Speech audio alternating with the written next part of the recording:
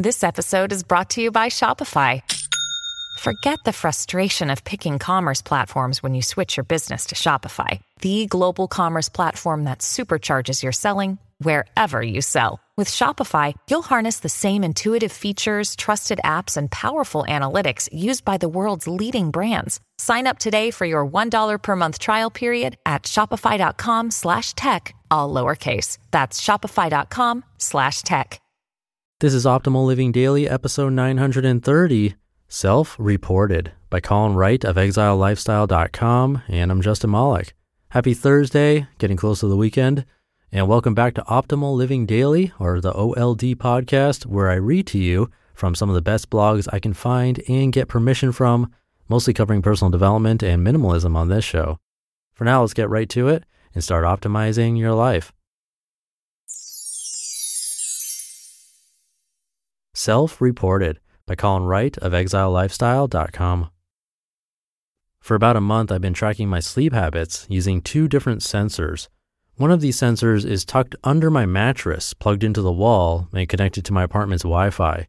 It keeps track of movement and seems to be fairly sensitive. It gets a lot of its most vital data from my breathing as detected through the mattress. It then packs that data together each morning, sends it away to a processor farm somewhere, and spits out its findings to an app on my phone about 30 minutes after I've woken up and started my day. The other sensor is built into my fitness tracker, a simple gizmo that I bought primarily to help me keep tabs on my heart rate while I'm running, but which has also, as a byproduct, allowed me to discover that my heart rate doesn't get as high as I thought when I perform my normal nightly workout routine, but does get quite high when I play guitar. This little wrist-mounted gadget uses similar data to tell me how I slept the night before, and that data is also presented most cohesively through another app on my phone. What's been particularly fascinating to me has been the difference in reporting between these two devices. It took a few weeks to determine the specifics, but I've come to realize that the fitness tracker seems to bundle all the time from when I get into bed until I get out of bed in the morning as my sleep period, while the mattress-based sensor is more granular, waiting until I actually fall asleep before it starts sorting out whether I'm in a light, deep, or REM sleep state. Part of the issue here is that I usually read for anywhere from 15 minutes to a few hours while in bed before actually sleeping.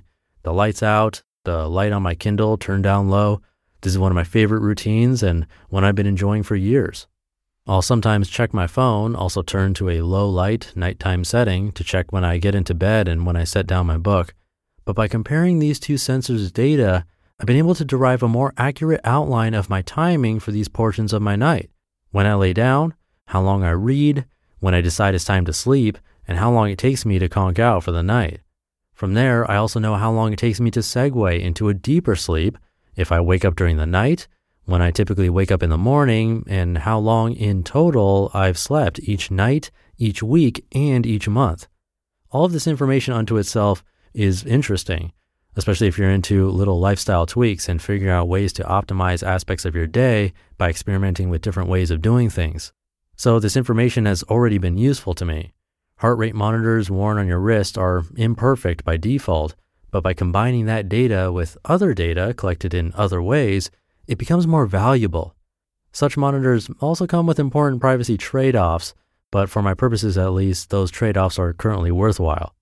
Perhaps the most valuable aspect of all this data gathering, though, has been slamming my combined nightly sleep results up against my personal perception of how I slept the night before. Each morning before checking my little data collection apps to see how the machines think I did, I'll take a moment to self-assess, to consciously think, okay, well, how did that go? I found that over the course of the month, my estimates have gotten better. Because I've had this more objective information available, I've been able to combine the feeling of being especially well-rested or especially not well-rested with the quantity of hours slept or the deepness or lightness of my sleep or with noises or internal conflict waking me up throughout the night. Having the objectivity to anchor my subjectivity, in other words, has helped me increase the quality of my subjective interpretation. One of the major flaws found in the world of sociology is that much of the information collected is based on self-reported data points. The sociologist asks someone a question, and the person on the other end of that question answers to the best of their ability. That information is then used to ascertain larger truths. In some cases, this isn't much of an issue, but quite often we are terrible at gauging things, at unaided self-assessment. And that includes things we've been doing for a very long time, like sleeping, like determining when we got to sleep, like determining how well we slept last night compared to some other random night the previous month. There are a great many variables that can warp our perception of such things, and unfortunately, we often make decisions based on that warped perception. We tell ourselves that everything is fine, but in reality, we're feeling stressed and frantic and unwell. Had we better means of comparison, we might realize this, but being stuck in our heads, our bodies, the way we are, it's nearly impossible to extricate our assessment from our subjective experience. Maybe things seem like they're going well because we were less stressed, less frantic, less unwell feeling yesterday than the week before. That doesn't mean we couldn't change things around to feel even better were we able to recognize our more expansive baselines. Data unto itself can be interesting. You might even find it useful in a geeky, experimental, hey, that's neat sort of way. But the real utility of collecting and crunching this data, in my opinion, comes from comparing it to our own subjective experiences and seeing what emerges from that combination. Using it to calibrate our perception of reality, of how we experience the world, and remaining skeptical of these results, none of these commercially available sensors are perfect, while also remaining open to the possibility that what we've been construing as reality is, in fact, only part of the big picture. Using such an approach, we might, with a few small adjustments here and there, get more out of life than we would have previously thought possible. You just listened to the post titled Self-Reported by Colin Wright of ExileLifestyle.com. So I use a sleep app too to track some of that stuff, but haven't really dove into that data. And I think it's because of exactly what he said. I didn't add my own feelings to it to actually compare and say, oh yeah, that's why I didn't feel my best today. But seeing the data alone is interesting sometimes. On another note, I definitely agree with the issue of self-reported information. That's where placebos come in handy. But that idea of combining how you feel with actual data from a third party or from actual facts, I think that works. I used to track everything I did every day, not by the hour, but more by events. Like I'd write down, I went to a restaurant, I went to the store, hung out with so-and-so. It wasn't really a journal, but just a simple tracker of what I was doing. And then every day also in a separate column, I would set a mood ranking between 0 and 10. And as an extreme introvert, I thought my best days would be like a relaxing day alone or reading a book, whatever, something like that. But the highest days were actually the ones spent with other people.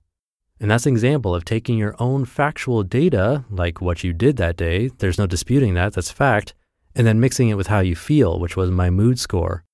So you can do that with food logs, sleep logs like Colin did, anything you want, but you just have to be disciplined to do it frequently.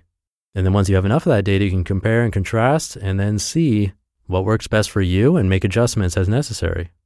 So hopefully you can try something like that out, or if you already are, let me know. Get in touch at oldpodcast.com. But I'll leave it at that. I hope you're having a great day. Thank you for being here and listening to me and for subscribing to the show. And I'll be back in the Friday show tomorrow reading to you. So I'll see you there where your optimal life awaits.